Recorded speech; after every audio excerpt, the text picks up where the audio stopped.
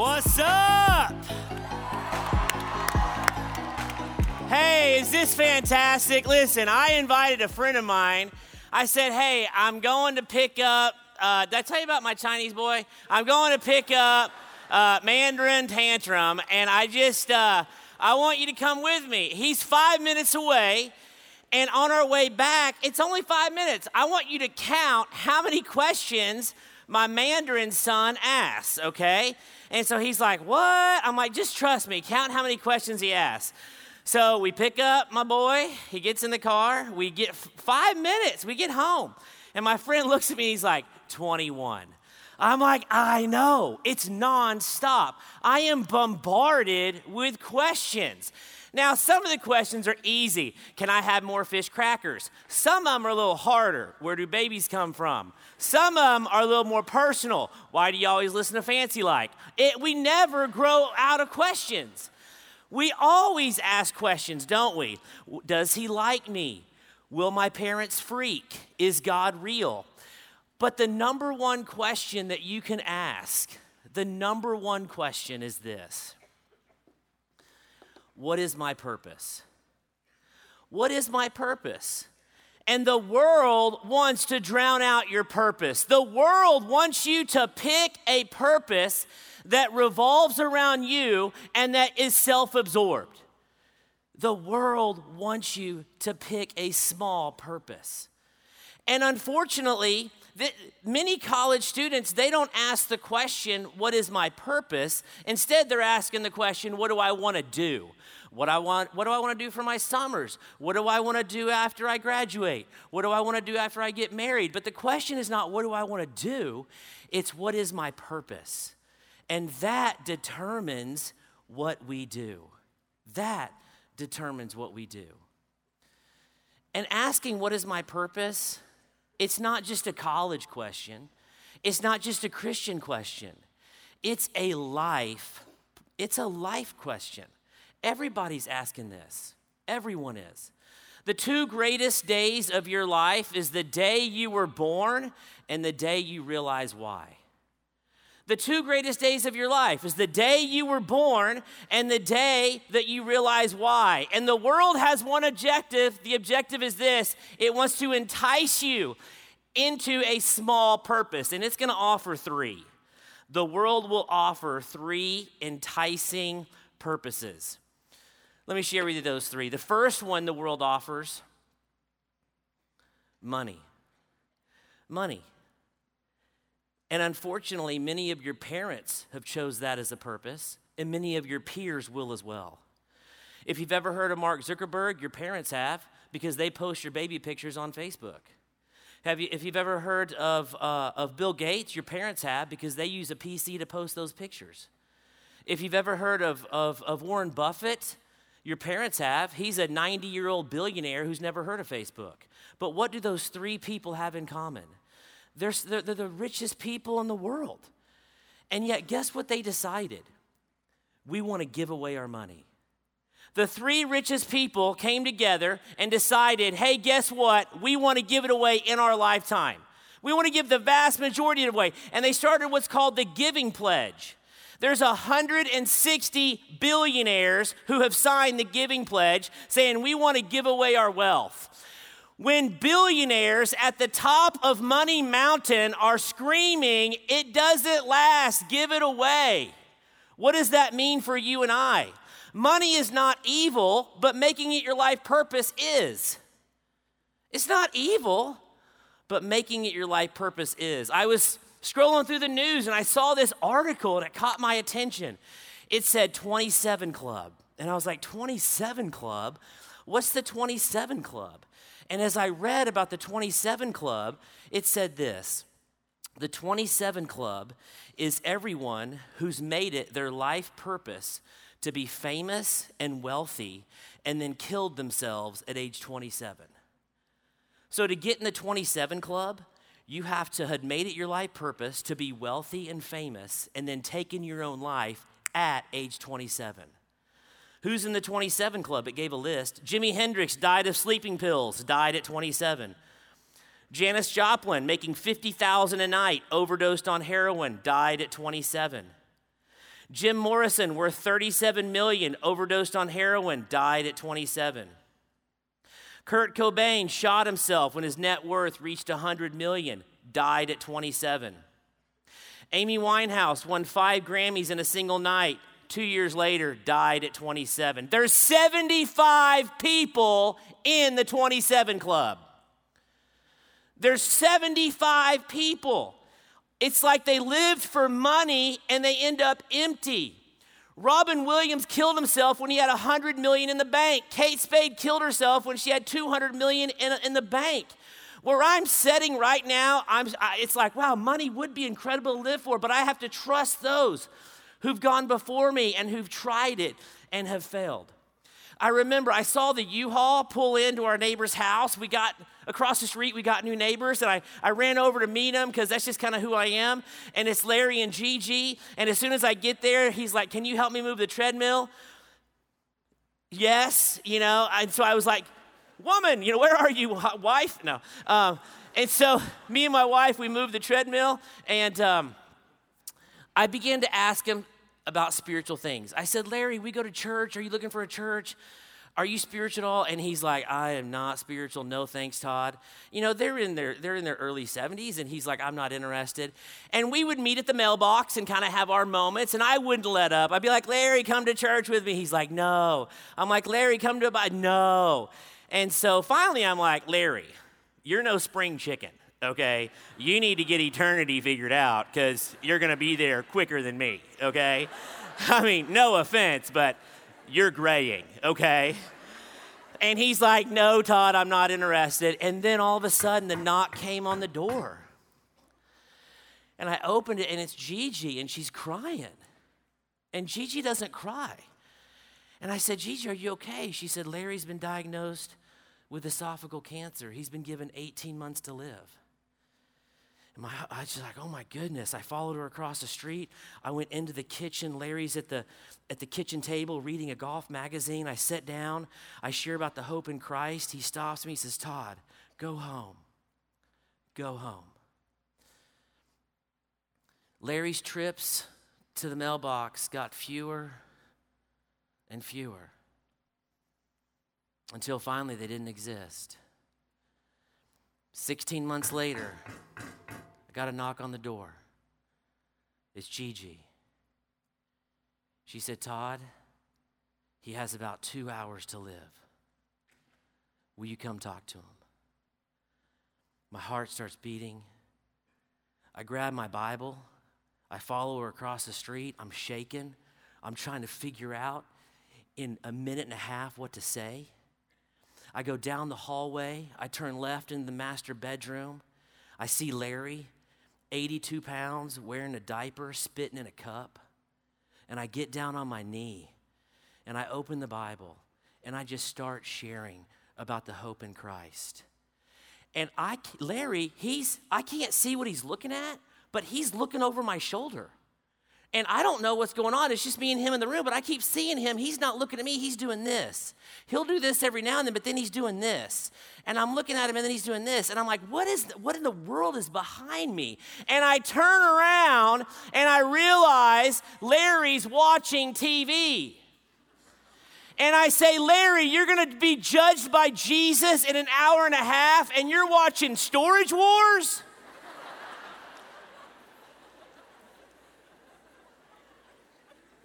And he says, "Just leave.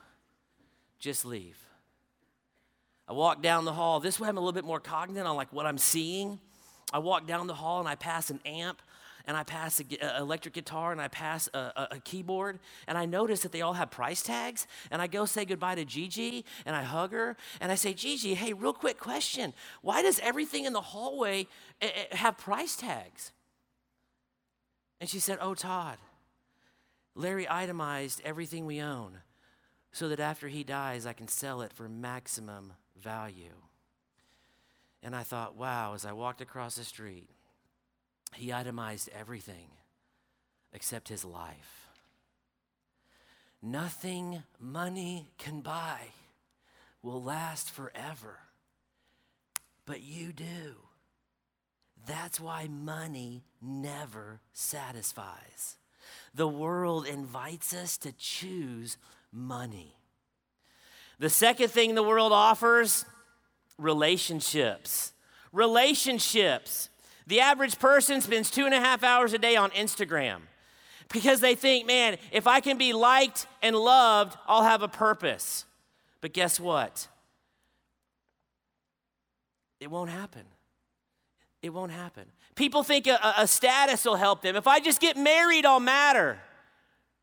But someone gets divorced in America every 13 seconds. Every 13 seconds, someone gets divorced. When a friend of mine asked me to officiate his wedding, and in order to officiate a wedding in a new state, I had to go to the county courthouse. And so I go into Fayetteville, Arkansas. I go into the Washington County Courthouse.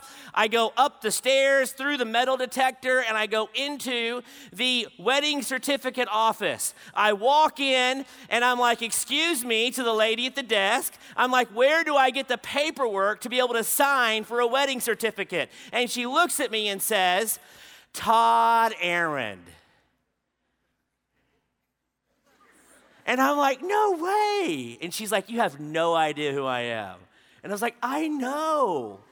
I have no idea. And she's like, Allison, we went to Kaleo. And I was like, no way, give me a shug. And so gave her a side hug, gave her a side hug.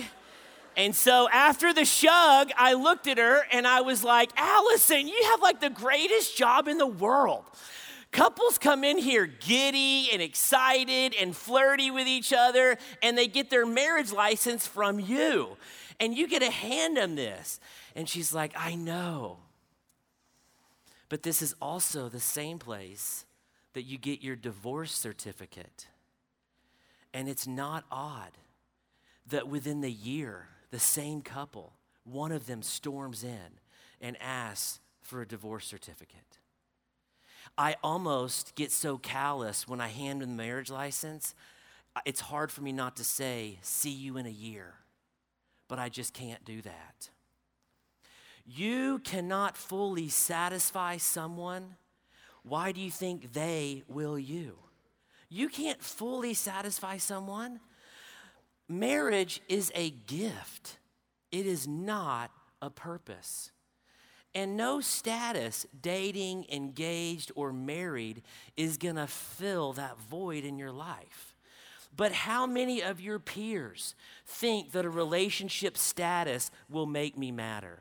The world offers you money. The world offers you relationships. And if you pick the world's purpose, it's never enough.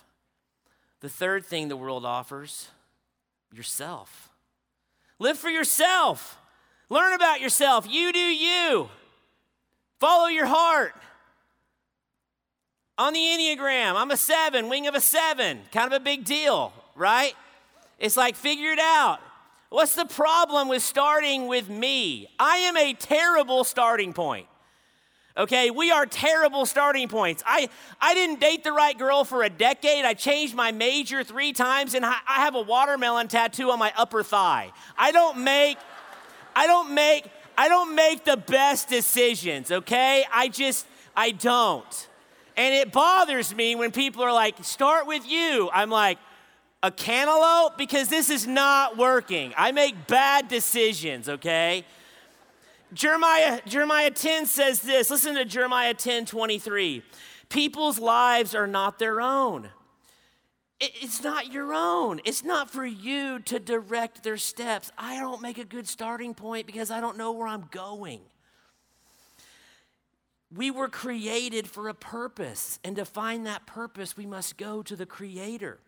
I mean, Billie Eilish, she shot to stardom a few years ago. Listen to what she says. She's like, I'm literally 20. But it's funny how I'm expected to find myself and stick with it. She's just unknowingly quoting Jeremiah 10:23. It's not for me to direct my steps. The world invites you to pick a small purpose. The world woos us with money, with relationships, with self. Why do people choose money? Because they want security. They want peace. They want success. Why do people choose relationships? They want to feel valued. They want to feel affirmed. Why do they choose self? They want to figure out their identity or confidence. But yet, none of those will satisfy. The world's purpose is never enough. Only God's purpose will satisfy. We took a family trip to Bozeman, Montana, and before we were going, I wanted to go big. You know, we don't travel much. So I was like, no price too high, booked it. 6 of us, Super 8, here we go. And so I'm not joking, I'm big time, okay? I arrived. And my friend called me before we took off to the drive to Bozeman, and my friend's like, hey, here's what you got to do. Go to Glacier, go to all this. He's like, oh, and by the way, where are you staying? And I was like, well,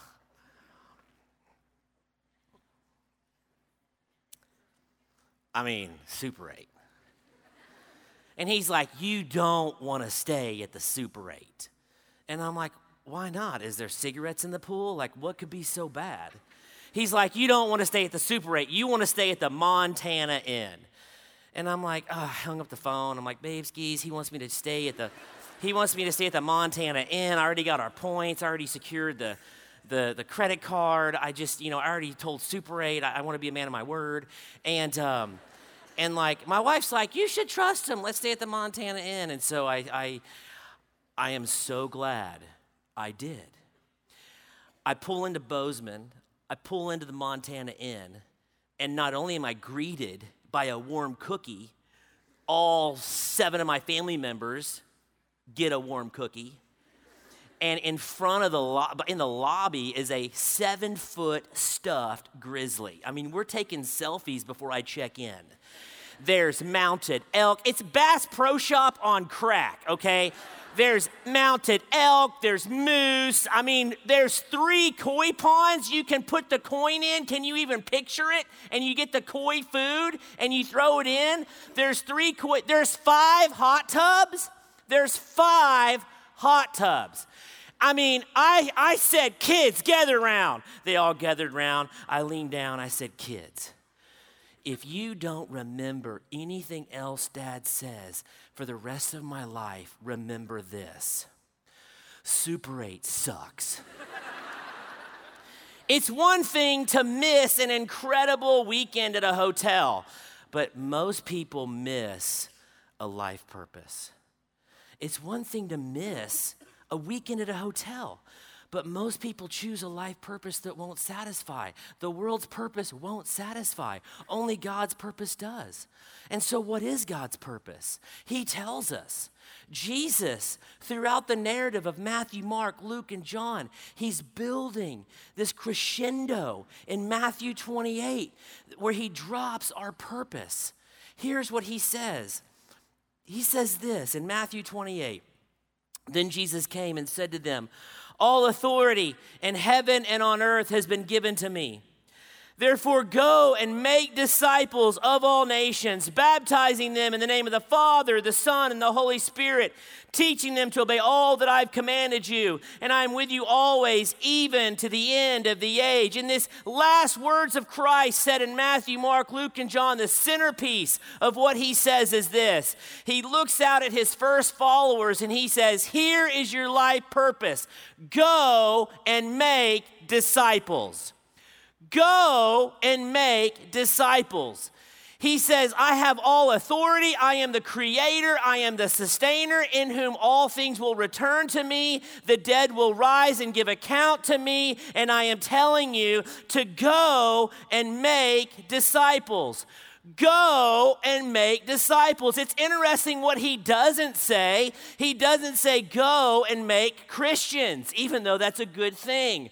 He doesn't say go and build church buildings, even though that's a good thing. He says this is going to every tribe, tongue, and nation, and to get it there, you have to go and make disciples.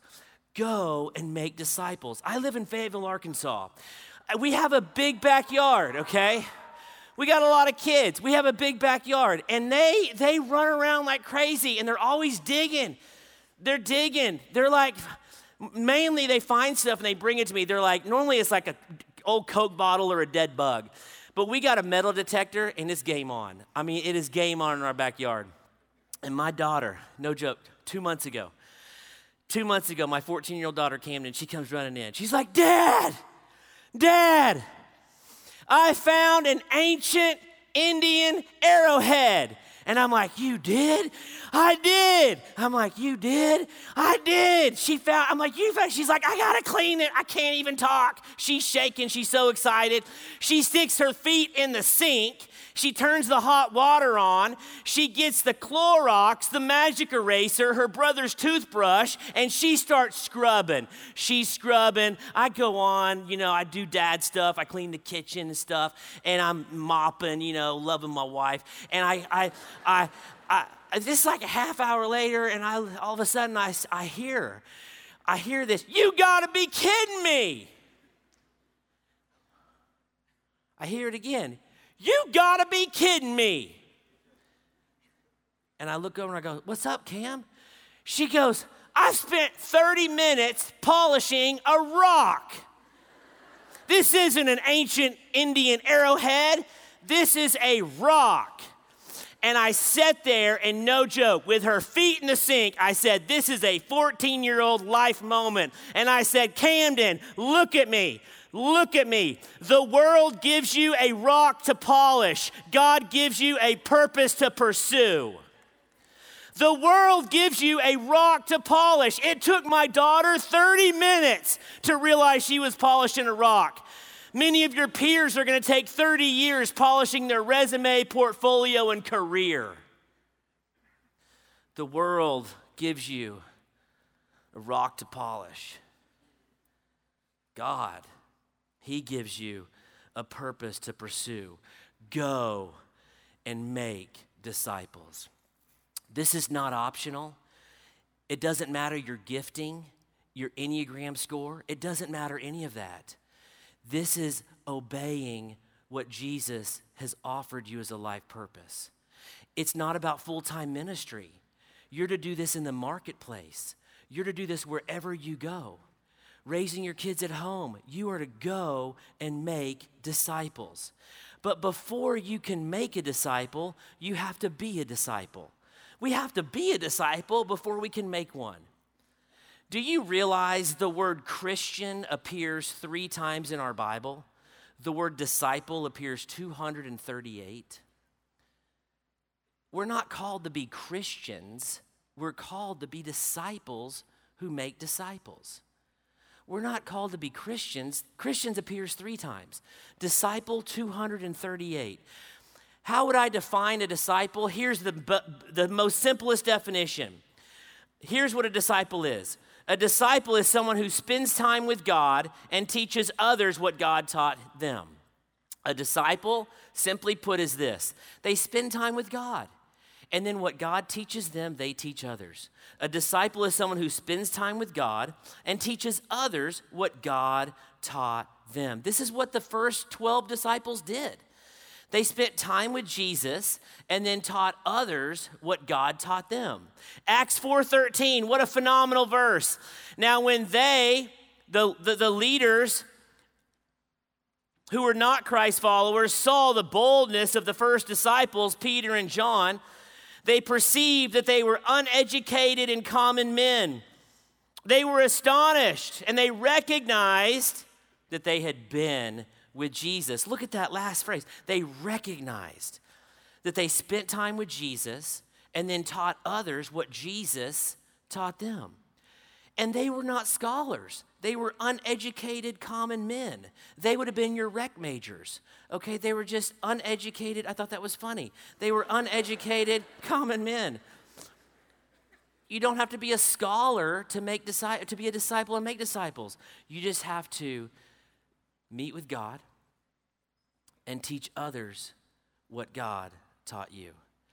And maybe no one in this room has ever heard of Mordecai Ham. Mordecai Ham was a teacher in Kentucky, but he was a man who spent time with God and taught others what God taught him. He shared Christ with a teenager named Billy. Billy came to Christ. Mordecai Ham began to help him grow.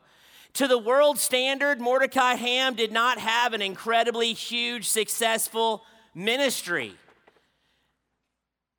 But from an eternal perspective, his ministry was massive because he led Billy Graham to Christ and then helped him grow. Billy Graham has preached the gospel to more people than anyone else in history.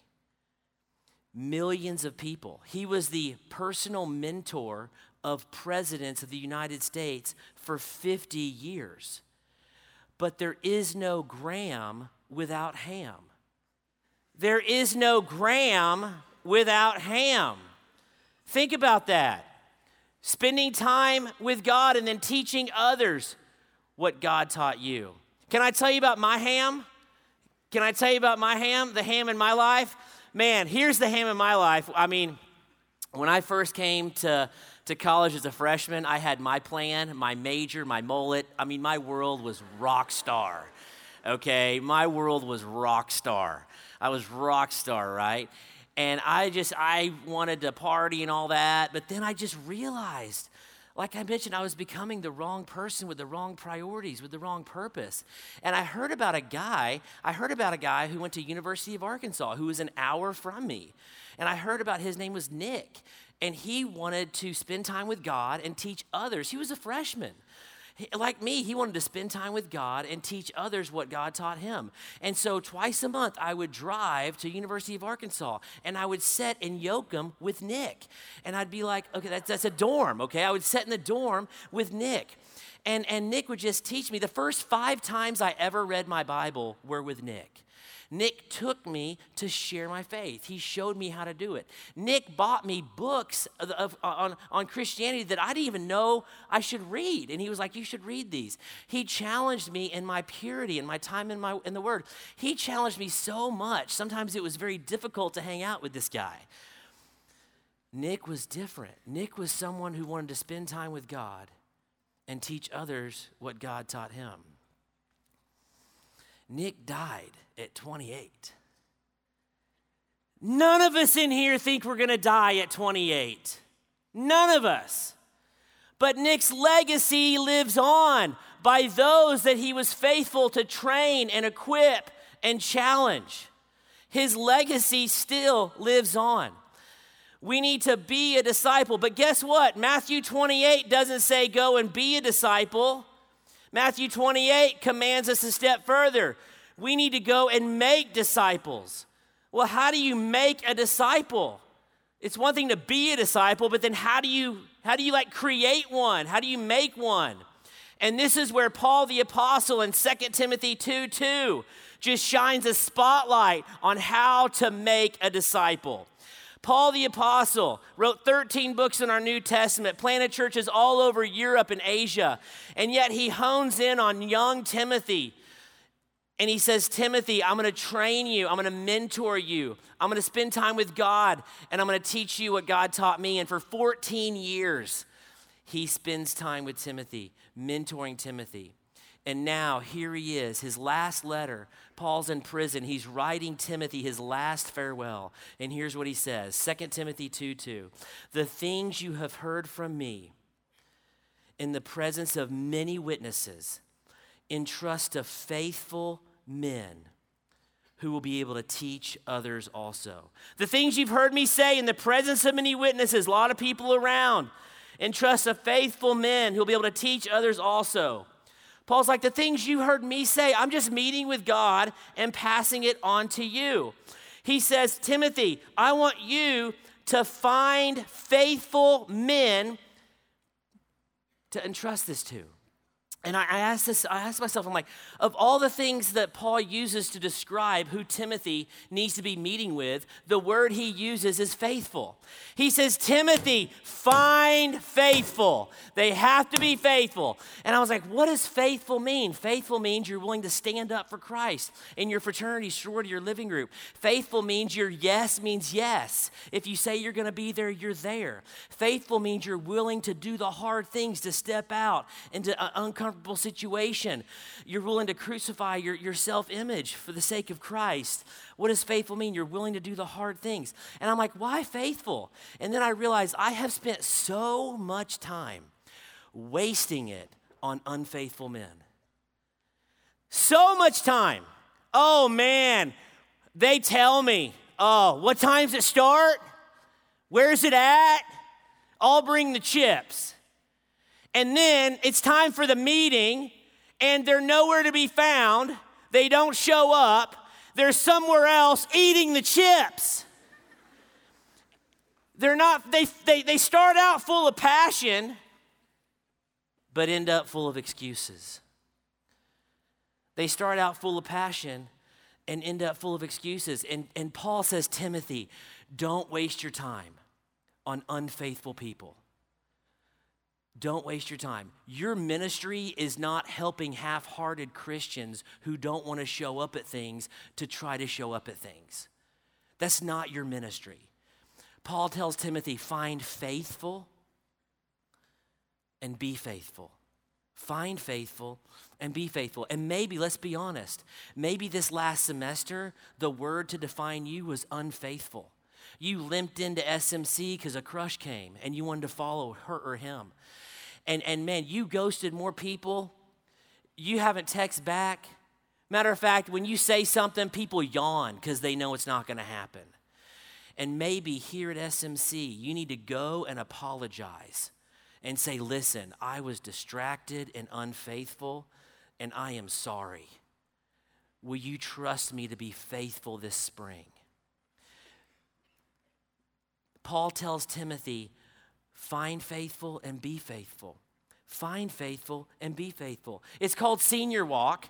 University of Arkansas does it. It's the longest and oldest tradition in the University of Arkansas. What they do is they etch your name in the sidewalk once you graduate. It started in 1876. There's 5 names. 1877, there's 10 names. There's 150,000 names etching the sidewalk at University of Arkansas over 5 miles long. This May, 5,000 students are going to graduate, and the university will spend $250,000 putting their name in the sidewalk. And it's fun to walk around and look at the names. I mean, my favorite is by the art building. There's a guy, you look down, his name's Chip Money. And I'm like, yeah, that's epic. I'm literally, no joke, I'm walking with my friend Nathan Allen, and we're just walking around campus, hitting a coffee shop, and he looks down, and he stops, he's like, dude. I'm like, what? He's like, look. I'm like, where? He's like, there. I'm like, where? He's like, there. It said Nathan Allen, which was his name. He's like, I can go home. He's like, I can just go home. Everybody at University of Arkansas will graduate and leave that small little legacy. But when you leave your campus, what will be your legacy? What will be your legacy? If you entrust to faithful who find faithful, it will last. If you are a disciple who makes disciples, it will last. Look at the verse, 2 Timothy 2. Let's just finish this up. The things you've heard me say in the presence of many witnesses, entrust to faithful men. Why faithful? Because they have to teach others. It doesn't stop with them. You don't want your legacy to be 2 generations, you and another. You want it to continue. And so they must teach others also. They must teach others also. Faithful people want to pass it on. They want to. How do you make a disciple? If you know how to have a quiet time, show someone how to have a quiet time. If you know how to pray, show someone how to pray. If you know how to share your faith, start with showing someone how to share your faith. Don't graduate without leaving behind a disciple. If this is your senior year, spring semester, make it count. Be a disciple who makes disciples. Be faithful and find faithful. Why was making disciples Jesus' method? Because there's 8 billion people alive right now, and 6 billion don't know Christ. And Jesus says the best way to get it to all nations is to multiply. Multiplication. You disciple someone, then you both take someone else, then you all take someone else, and it multiplies. Look at 2 Timothy 2:2, and you're going to see 4 generations in one verse. 2 Timothy 2:2, there's 4 generations. The things you've heard me say, that's Paul saying this to Timothy. The things you've heard me say in the presence of many witnesses. The things you, Timothy, have heard me say in the presence of many witnesses. Entrust to faithful men who'll be able to teach others. Where's the 4 generations? Look at this. You, Timothy, me, I taught you, Timothy, Paul, faithful men who teach others. Paul shows 4 generations in one verse. Before you graduate, you could look and see if you're faithful and find faithful and you want to make disciples, you'll have 4 generations before you leave campus. And this was the way Jesus did ministry. He loved the world. He helped many, but he trained a few. Think about this. Jesus loved the world.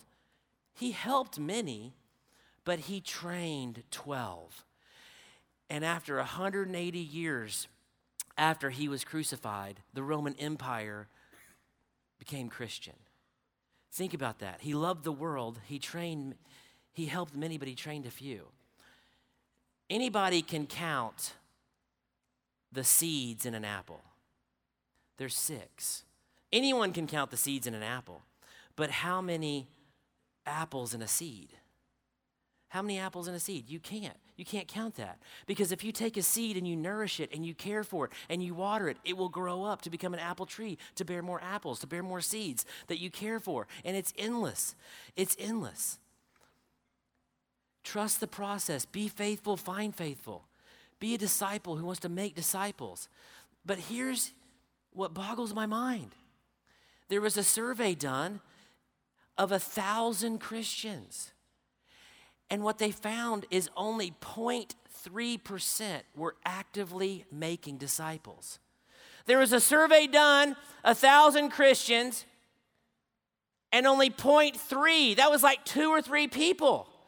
And you're like, man, if Jesus commanded it and Paul modeled it, why do so few obey it? Why do so few obey it? And maybe it's because we're self-absorbed. My life, my money, my schedule. I got to graduate early. I got a lot of hours this semester, and we're self-absorbed in our world. Maybe we don't make disciples because we don't want to do the hard things. I'd rather show up at Bible study when it's convenient, not try to lead one. When we don't want to do the hard things. We don't want to live pure. We don't want to challenge others in their faith. Maybe people don't do it because they're self-absorbed. Maybe they don't do it because they don't want to do the hard things. Maybe they don't want to do it because we're hypocrites. Our life in the fraternity or sorority steals our voice. You can't drink till blackout on Thursday night and then lead a study on Friday morning. Nobody wants the life we're leading. Whatever reason, so few Christians are being disciples who make disciples. Is your life purpose being a disciple who makes disciples, or have you reduced it to money? Is your life purpose being a disciple who makes disciples, or have you reduced it to a relationship status? Is your life purpose being a disciple who makes disciples, or have you turned inward and just focused on self? I promise you this, nothing the world offers will satisfy. Only being a disciple who makes disciples will. Julian Dawkins, where are you? There you are.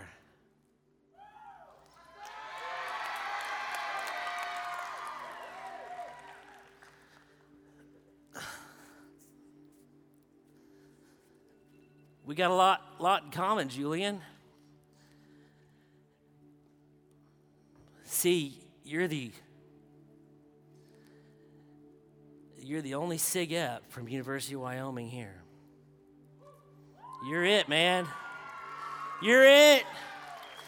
But Julian, I want to just look at me, son. I want to tell you right now that God can and will use your life in that Sig Ep house to leave a legacy. You know how I know that, Julian? Let me tell you how I know that. Julian. I know that because I know Daisy. I know the story of Daisy. Let me tell you about Daisy. Daisy came to the University of Arkansas. She was disillusioned with God. She wanted nothing to do with God. She didn't even believe he existed.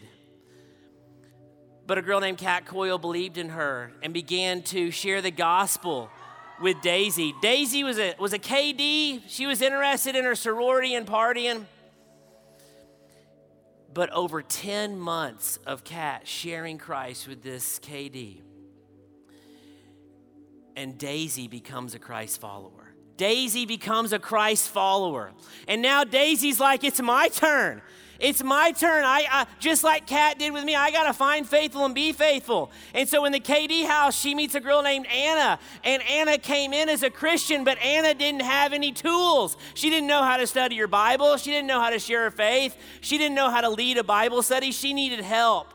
And Daisy and Anna locked arms, and they were faithful. They wanted to be disciples who make disciples. They were faithful, and they wanted to find faithful. And Anna realized, just like Daisy did for her, Anna needs to turn and look at the KD house and who God wants her to help grow.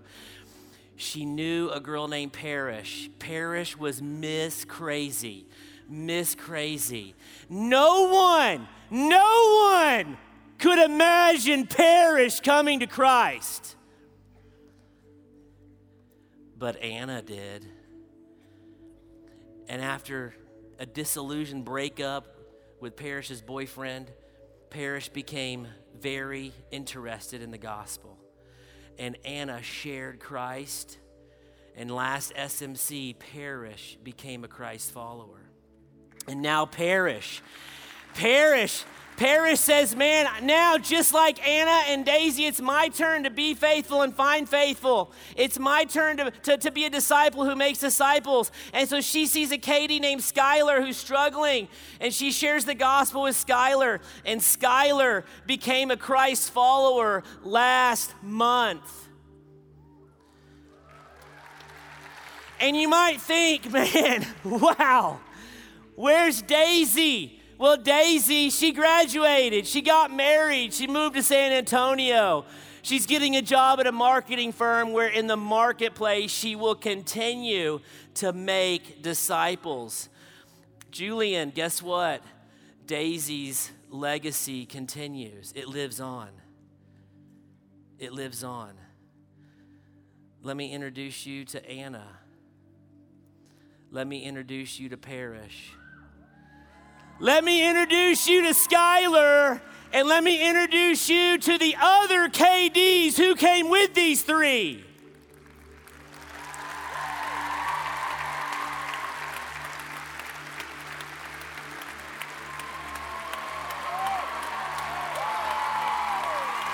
I don't care.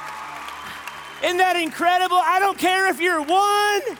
I don't care if you're 1. I don't care if you're 5. I don't care if you're 15 or 33. If you want a lasting legacy, you go and you make disciples and you multiply.